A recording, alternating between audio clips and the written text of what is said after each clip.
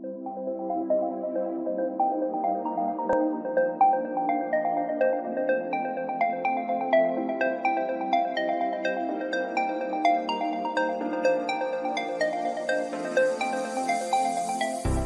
sentient beings from all known universes and beyond.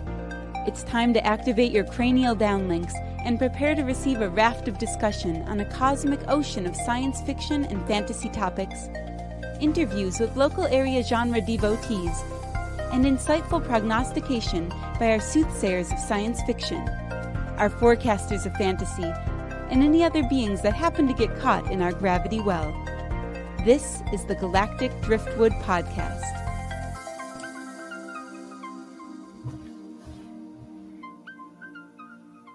Hello, and welcome to another episode of the Galactic Driftwood Podcast. I'm Bill. I'm Linda. I'm Seth. I'm Jenna. I'm Chris. And on today's show, we're going to be talking about Free Guy, which is a new comedy out on HBO Max, along with the ending of Vox Machina. So let's see. Who should we have take it away here? Everybody's seen Free Guy, right? Yes. Right. So let's go to Jenna because we haven't had her speak much lately. Let's ask her. You want to give us a little recap of Free Guy? Hey, I was talking on the last episode. I don't know what you're talking about.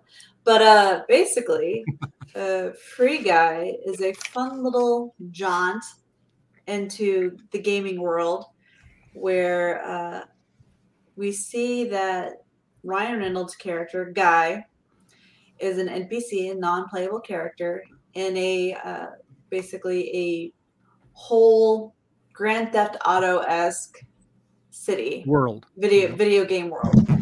Who, because a real person who is playing a character seems to one day walking through this world trying to accomplish a secret mission, because there'd be spoilers in this podcast. Prepare thyself, audience.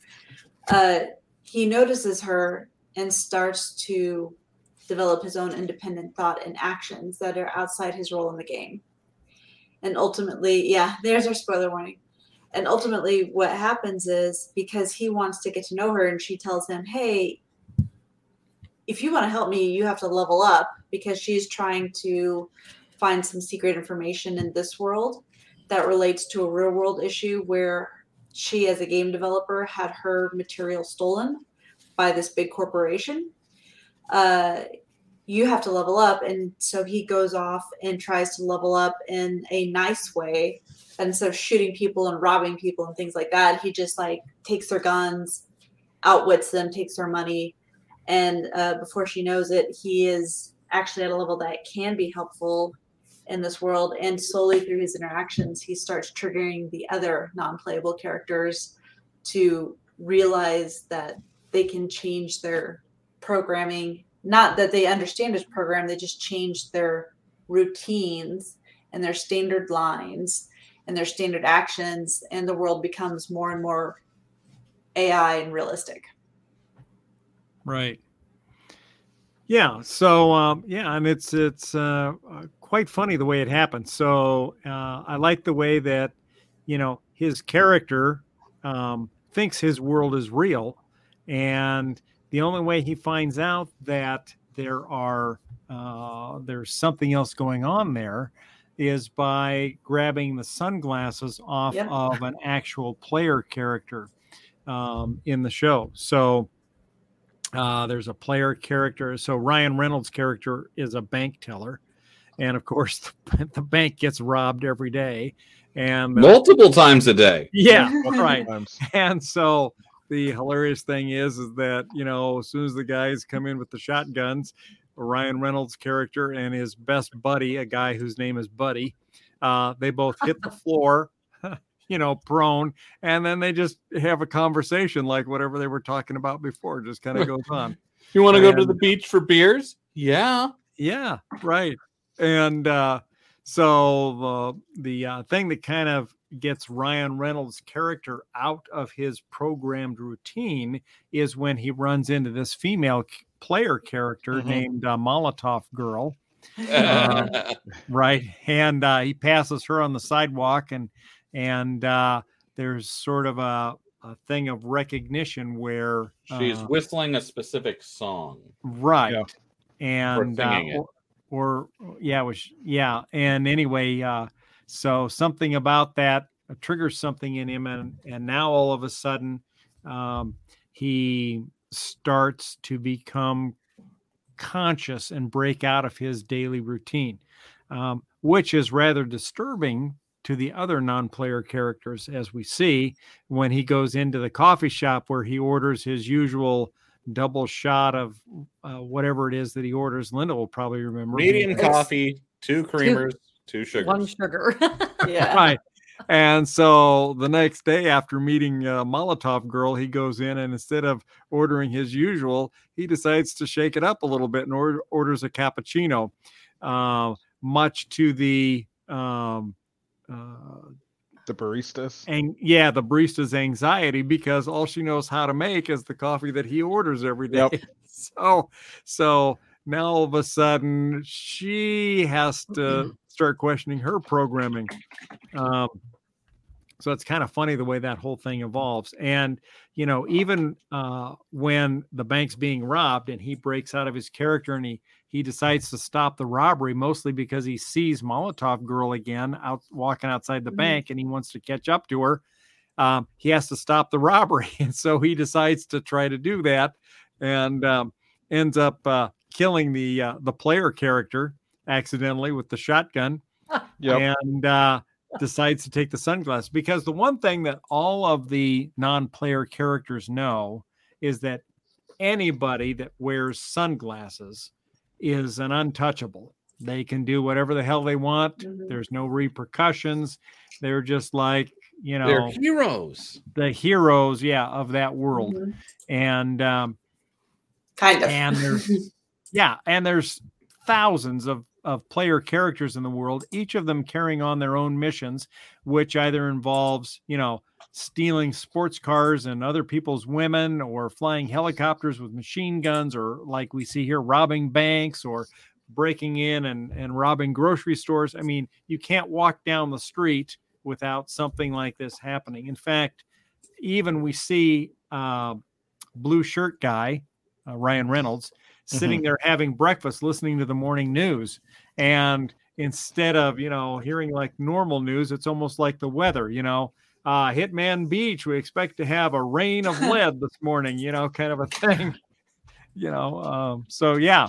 And to him, it's a normal world. But when he gets these sunglasses and puts them on, then all of a sudden he can see this magical, invisible world where there's like, health packs. Kits, right? Yeah. And coins and all kinds of stuff. Almost and like action adventure, like the task that they're supposed to do. Right. Almost like a Super Mario kind of a thing, right? And so that sets him off on his growth trajectory. And when he finally catches up with Molotov Girl, like Jenna was saying, and she says, well, you're a level 1 character. There's no way you can help me, because she's level 150 68, something like that. Yeah. And he says, well, no, I want to help you. And she goes, get over 100 and then we'll talk. So that's when he has to go off and do his thing. And he thinks he's playing a game within his real world, not realizing that his real world is the entire game world.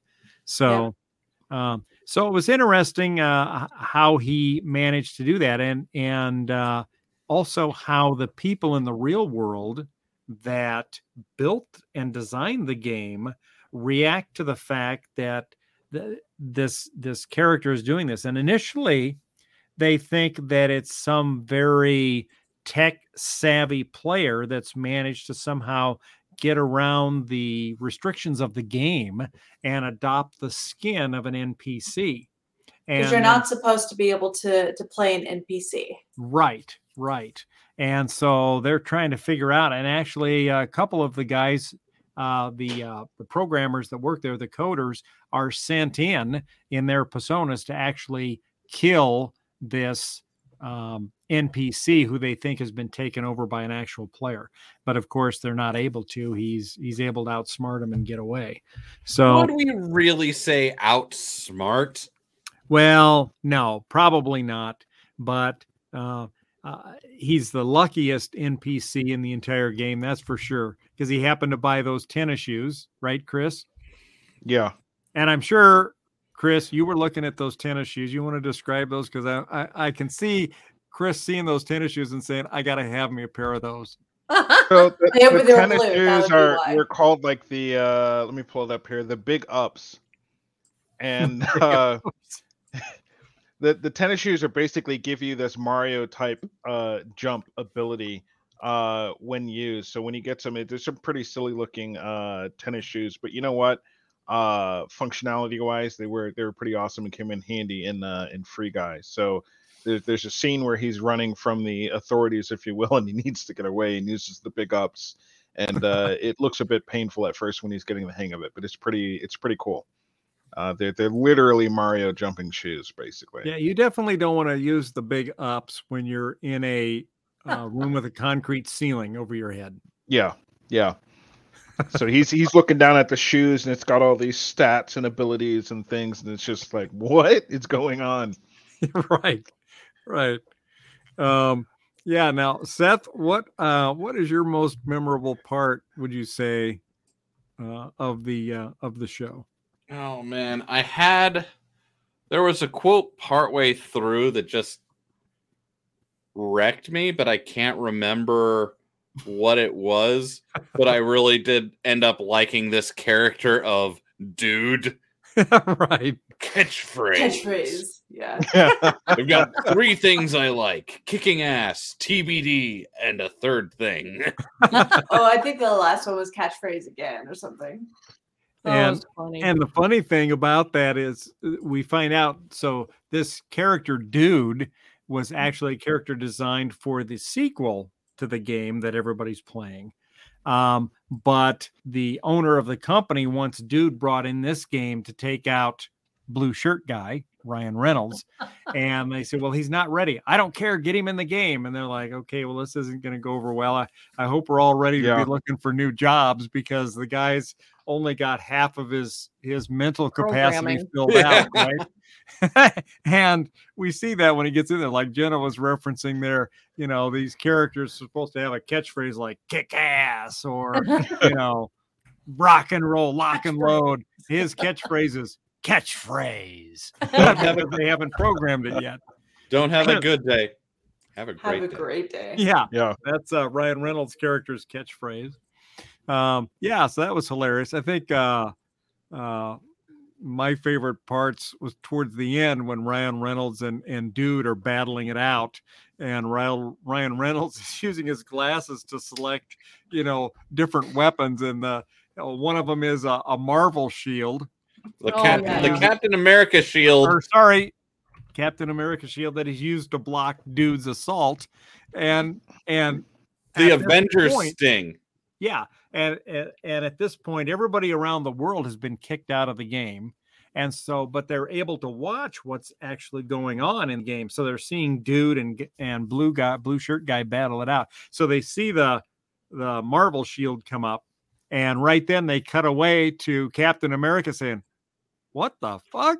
What the hell? I can't remember." Yeah. And so that was cute. And then when he pulled out the lightsaber, and you hear the Star Wars theme, and here we see Disney, like kind of we talked about in our last show, kind of bringing in the marketing, not letting you forget that we've got all these other properties too.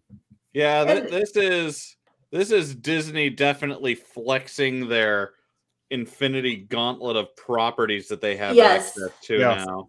They did it for the excitement factor, obviously.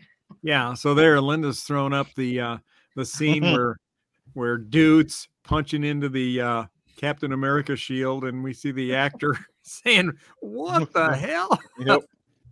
Yeah, that was priceless. I mean, I kind of wonder if that wasn't Chris Evans finding out that Ryan Reynolds had stolen the Captain America shield to go along with his Deadpool outfit. that he has famously stolen. Really? Right. Yeah. Oh my god. Apparently, yeah, he apparently told a story where someone was asking him if he got to keep the Deadpool outfit, and he's like, "I just walked off with it." Oh yeah, no, I know that story about the Deadpool outfit, but did he go off and take the shield? No, I just made that up right now. Oh, No. okay. Then just as a way of showing Chris Reynolds that he had the power to take it, he did. Chris Evans. Or yeah, what did I say? Yeah. Chris Reynolds. Oh He yeah, just yeah. combined Which would the be a two of them. Same fusion guy. of Right. the two We're into fusing. That's perhaps a Free Guy perfect 2. being. That's Free Guy 2, the sequel. yeah, yeah. All right. But I mean, overall, I Yeah. thought I think there's some interesting themes we could probably talk about because it's obviously meant to be a fun romp through just a fantasy. What if the NPC characters that everyone abuses actually Right. became self-aware? Then it had some interesting, I think, commentary about big gaming industry getting away from the player experience and being focused more on numbers and money instead of the love of the game. I think that was the bigger, more important theme. Right. You know, at the end of the show, when we see the two programmers that developed the original AI component of that game, when they finally get together outside the coffee shop there, I thought it would have been really cool if we see them suddenly kind of wink out as both of the real characters take off their headsets somewhere. So it would turn out that the game coders were actually they were actually in a game as game coders Just this developing a Inception game thing going on. Yes. That would have been kind of cool, I think. That would have gone too far, maybe. I don't know. Yeah, maybe. A little too meta. But I mean, Yeah. they were kissing in the middle of the street. They deserve to get hit by a car. Yep. All right. I mean, that's what Aaron was waiting for. He was like, So- because buddy or guy always gets hit in the street when he goes to the Mhm. street. You're almost waiting for that to happen to them. Yeah. Well, that's why I was thinking if it did, it'd be like, okay, yeah, they're actually in the game. They're in their own game. But Something that kind of distracted me, from having fun with the movie.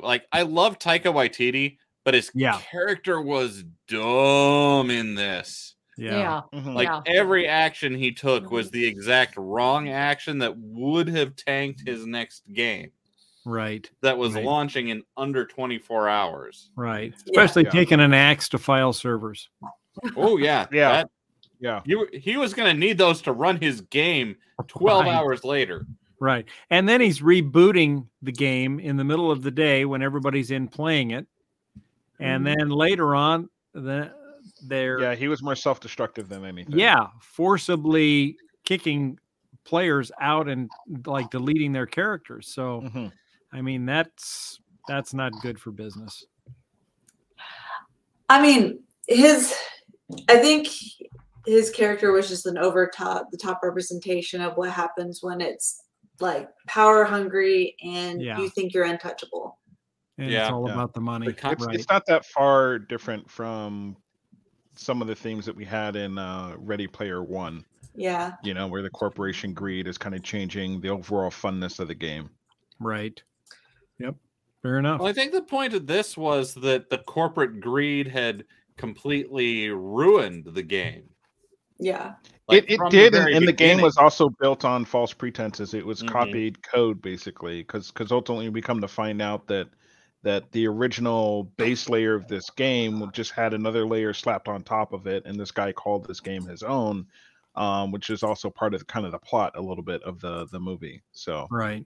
Yeah, he basically stole the other one Keys- woman and a man. The guy is Keys, the actually two working. programmers, Keys and I'm not sure if that was his real Millie. name. Millie, Millie. yeah. That was Millie, his last name. Keys was his last name. Oh, Keys was his last name. Okay. Mhm. It was I thought that's kind of a spot-on name for a programmer. Yeah, Keys, Yep. perfect. If somebody started calling me Keys, I don't know. That's just a lame nickname for a programmer. Hey, Keys. Hey, Yeah. air breather. Air breather. All right. Well, any other thoughts on the show before we move on to Vox Machina? Yeah, I think Free Guy just ultimately ended up being you either liked it or you didn't.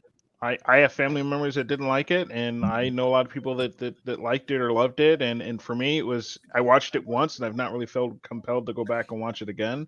It was entertaining, it was fun, but it was more or less some more Ryan Reynolds being Ryan Reynolds at the end of the day. There was Ryan Reynolds is really enjoyable to watch being Ryan Reynolds. He is, but I think for a lot of people, and we were talking about this before we started the show before, was it ends up being a little bit like Will Ferrell. You either attach to a type of comedy, but a lot of times they play the same character, if you will, in a lot of different movies. It's just the same person.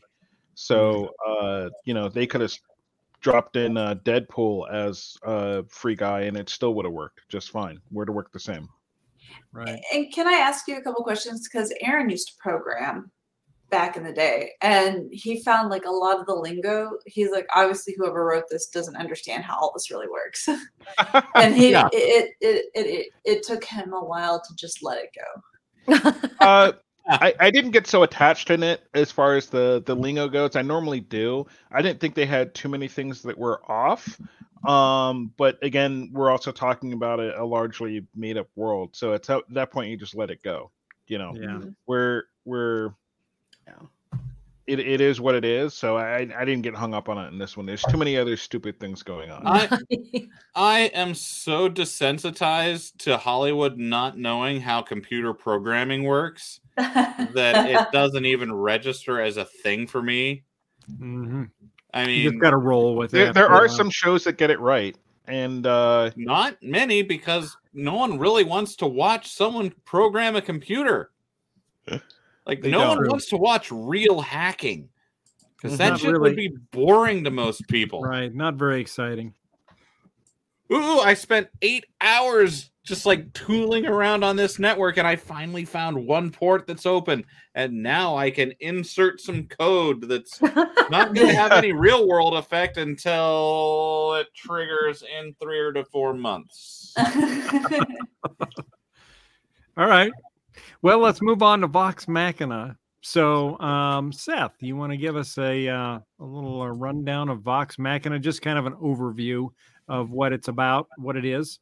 What it's overall what it's about is the first campaign that the Critical Role crew kind of played, and they I think this first season is covering that first adventuring group. And for the people that don't know what kind of playing before they started podcasting their sessions, and this is Critical Role is a group of voice actors who play Dungeons and Dragons, and they do fun voices for their characters. They're DM'd by Matt Mercer, who's he's really big in the Dungeons and Dragons world right now. It's one of the podcasts, video podcasts that launched the whole live play D&D, where you watch a group of people get around a table and play Dungeons and Dragons. Yeah. And it takes a lot of talent to make that interesting. Although I think that, and it can be fun to watch any group play Dungeons and Dragons, just because the silly shit that goes on. And and I feel like that is one of this series' strengths, is they were trying to replicate their campaign, I feel like, and not the story as it like. So there have been Dungeons and Dragons movies before. I think one of them in the early 2000s I watched, and it was just a generic fantasy movie. That's all. There wasn't any party to it, really. Yeah. And none of the shenanigans that happen in every single game. Mm-hmm. This is full of shenanigans, and it's glorious. Like, especially Scanlan the Bard. Scanlan the Bard is the best. Yes. And Grog is pretty hilarious too. Oh, I love Grog is Grog. Hilarious. Yeah. But like in the campaign, like each of the players was a creative person in their own right, and so you get a lot of these creatives together, and they make some really good shared storytelling, and that's what I feel like how the show captures that shared storytelling, where each of these is a character who kind of views themselves as the main character. Yeah, so Linda's put up on the screen there the primary cast of Vox Machina, the adventuring group, and Grog's the guy there, large guy with the big, huge double-edged axe. Yes. And Scanlan that we were talking about is kind of front and center, the little short guy there with the whatever that instrument is that he's playing. So, but yeah, they're all pretty good, pretty fun characters. It's awesome. And each of them has growth. Yeah. So now what'd you think about the ending? So the ending that I haven't seen. Oh, you haven't seen it yet. Okay. No.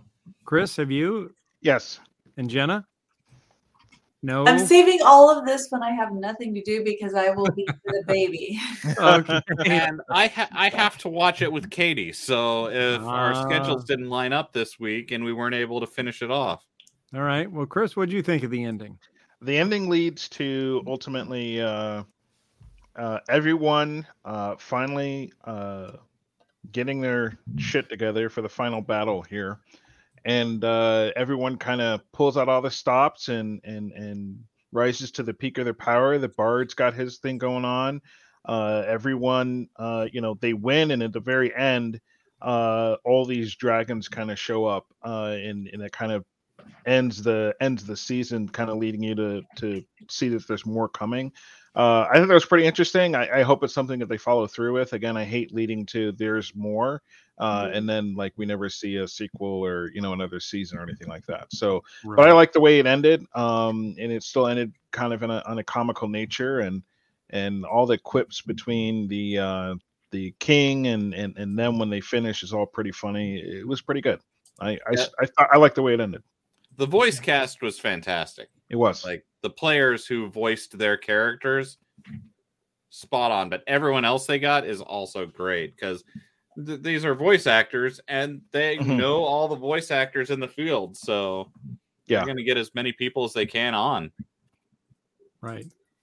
Yeah, and I think that's cool. I really liked it. Linda and I aren't much into animation, but I do like watching this. I like the style of animation. I thought they did a really good job with it. And it's kind of like for me, I like, there's Star Trek has 2 animated series out now, Below Decks and Prodigy. And I like the animation style in Prodigy a lot better than I do on Lower Decks. I mean, Lower Decks is good. It's funny, but it's not my preferred animation style. But I liked Vox Machina. I like the way they did it. So, good. Yeah. Because I've seen one episode and I was really impressed with it. And it was funny because it just flashbacks of all our campaigns. And I love the art. Like especially when you have that high quality of voices, it really sucks because there's definitely some Netflix original cartoons that the voice acting is great, but the animation, it felt like the B studio. And I know like there's budgets and stuff, but this felt like there was a lot invested. Like felt like a labor of love. Yep. So, Chris, to your point, if for some reason it doesn't get a second or third season, I recommend watching Critical Role, them actually play the game. That's fun. Yeah. And actually, you know what? Yeah. That would have actually been nice to see at the ending credits, or they could have added something in credits, maybe scenes from their recordings of Critical Role actually would have been kind of cool too. And that would have been a nod and kind of lead people to go look more into that kind of stuff, because that's where this was born out of. Yeah. And I think, oh man, are they on their 3rd or their 4th campaign now? I don't know. If I pull it up here, campaigns. Yeah, I started watching the beginning of their second campaign, the Mighty 9. They're on their 3rd campaign, Bell's Hells. Bell's Hells. Nice. Yeah. So that'll be pretty interesting. But I mean, Matthew Mercer is a talented writer and creator, and all the voices he's able to do are fantastic. Mm-hmm. So he like watching him DM really gives me a lot of ideas. So sorry, guys. Yeah, because Seth, you're a DM for a game that Chris and Jenna are in, right? Yeah, we're playing a Pathfinder campaign. Yep. Yeah. And I'm realizing that I've got to kind of find a way to maybe start turning up the heat a little bit. You guys have been having it too easy. I mean, I die almost every other session, so I don't know about that. You get knocked out. You don't die. This is true, but I get close. But if you're not almost dead, you're not trying hard enough. That's true. Yeah, but here's the question, Chris. Are you almost dying because you're making dumb decisions or because the game's particularly skewed against you? Look, it's all a game of chance, right? You got to roll a 20 if you're going to survive. You can't be rolling ones or twos or threes. Or so sometimes you just don't maybe pull a specific lever. Yeah, you know. Well, technically that was a different campaign, but yes. Yep. Yeah, technically it was, but the spirit of and I did die. Killed the driver, man. My character died. So death to Minuan. Poor guy. In all fairness, my character died too. So yes. A lot of people died. We died in the same session, right? I believe so. Yeah. Yeah. I think you guys session. Yeah, it was. It was depressing, if anything. I think you guys should have had a funeral for your characters and like with eulogies and stuff from the other people had to read in characters who knew you. Burn our mini on the pyre. Yeah. But in those sessions, so the things we're talking about and the strange things that happen, that's what Vox Machina is about. They're taking what they kind of came up with in the story and they're putting it on screen, and they did a great job. Yeah. So yeah, I thought it was very good. Well, do we have it's kind of audience question time? Do we have a question we want to leave our audience with for this? We do. So the main bad guy in this is ultimately a guy who is dying of some kind of illness, I think.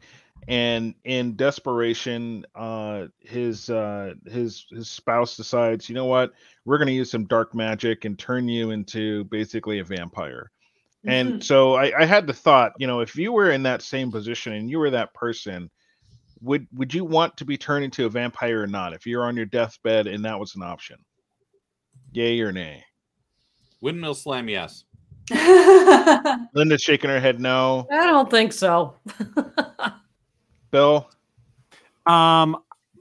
So for me, it would depend entirely upon the type of vampire. Oh, for God's sake. So why I'm saying that is some vampires in some shows can go out in broad daylight and it doesn't impact them.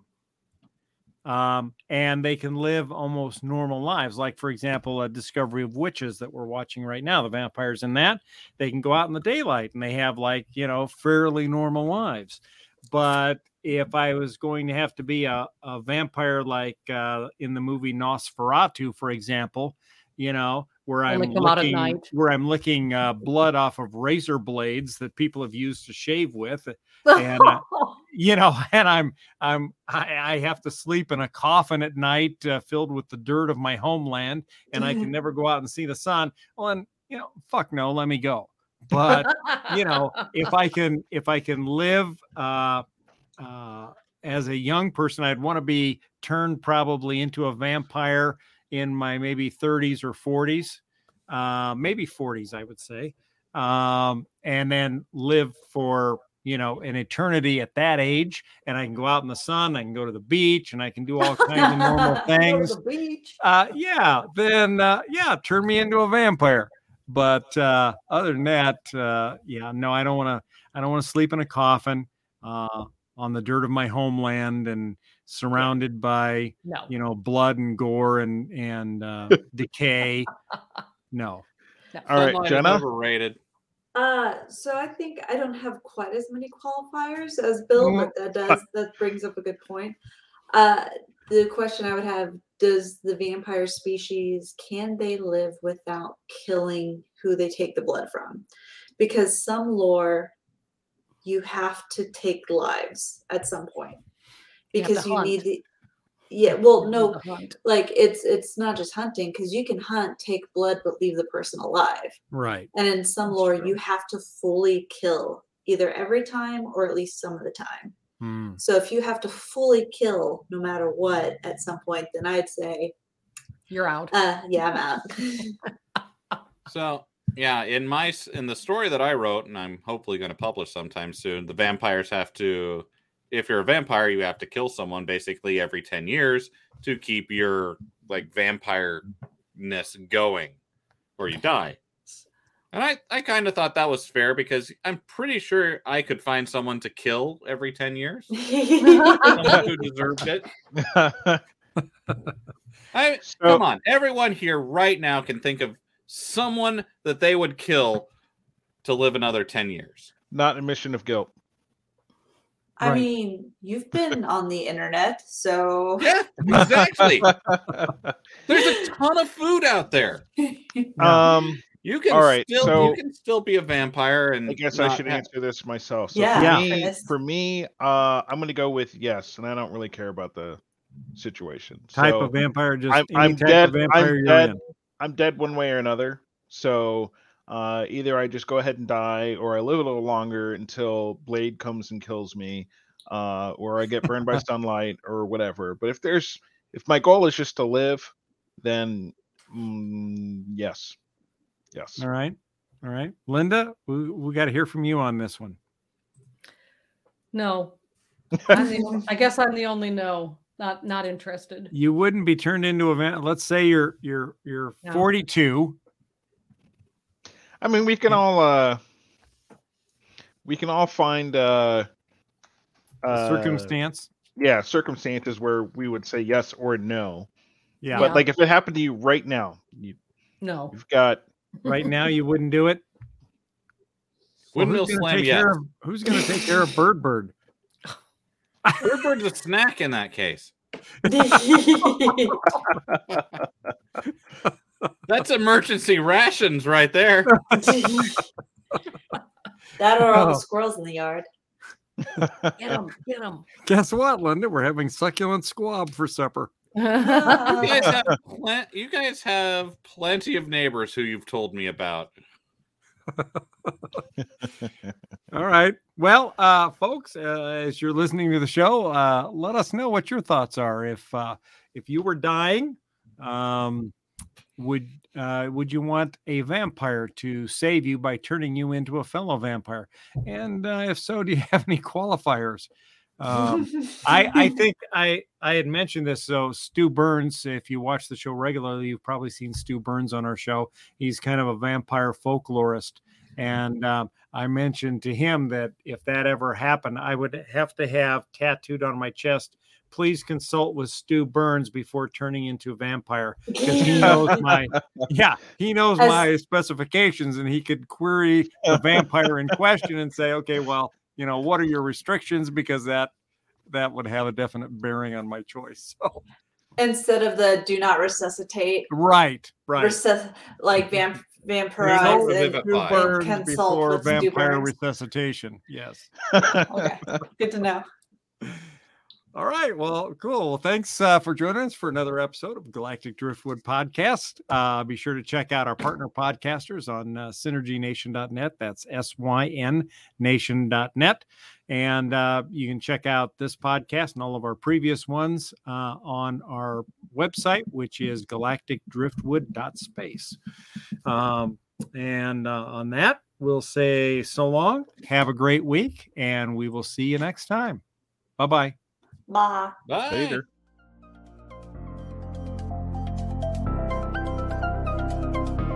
Thanks for listening to this episode of the Galactic Driftwood Podcast. For more information and past episodes, please visit our website at galacticdriftwood.space or subscribe to us on YouTube. And now, please deactivate your cranial downlinks, collect your towels, and be sure to watch your step as you exit our gravity well.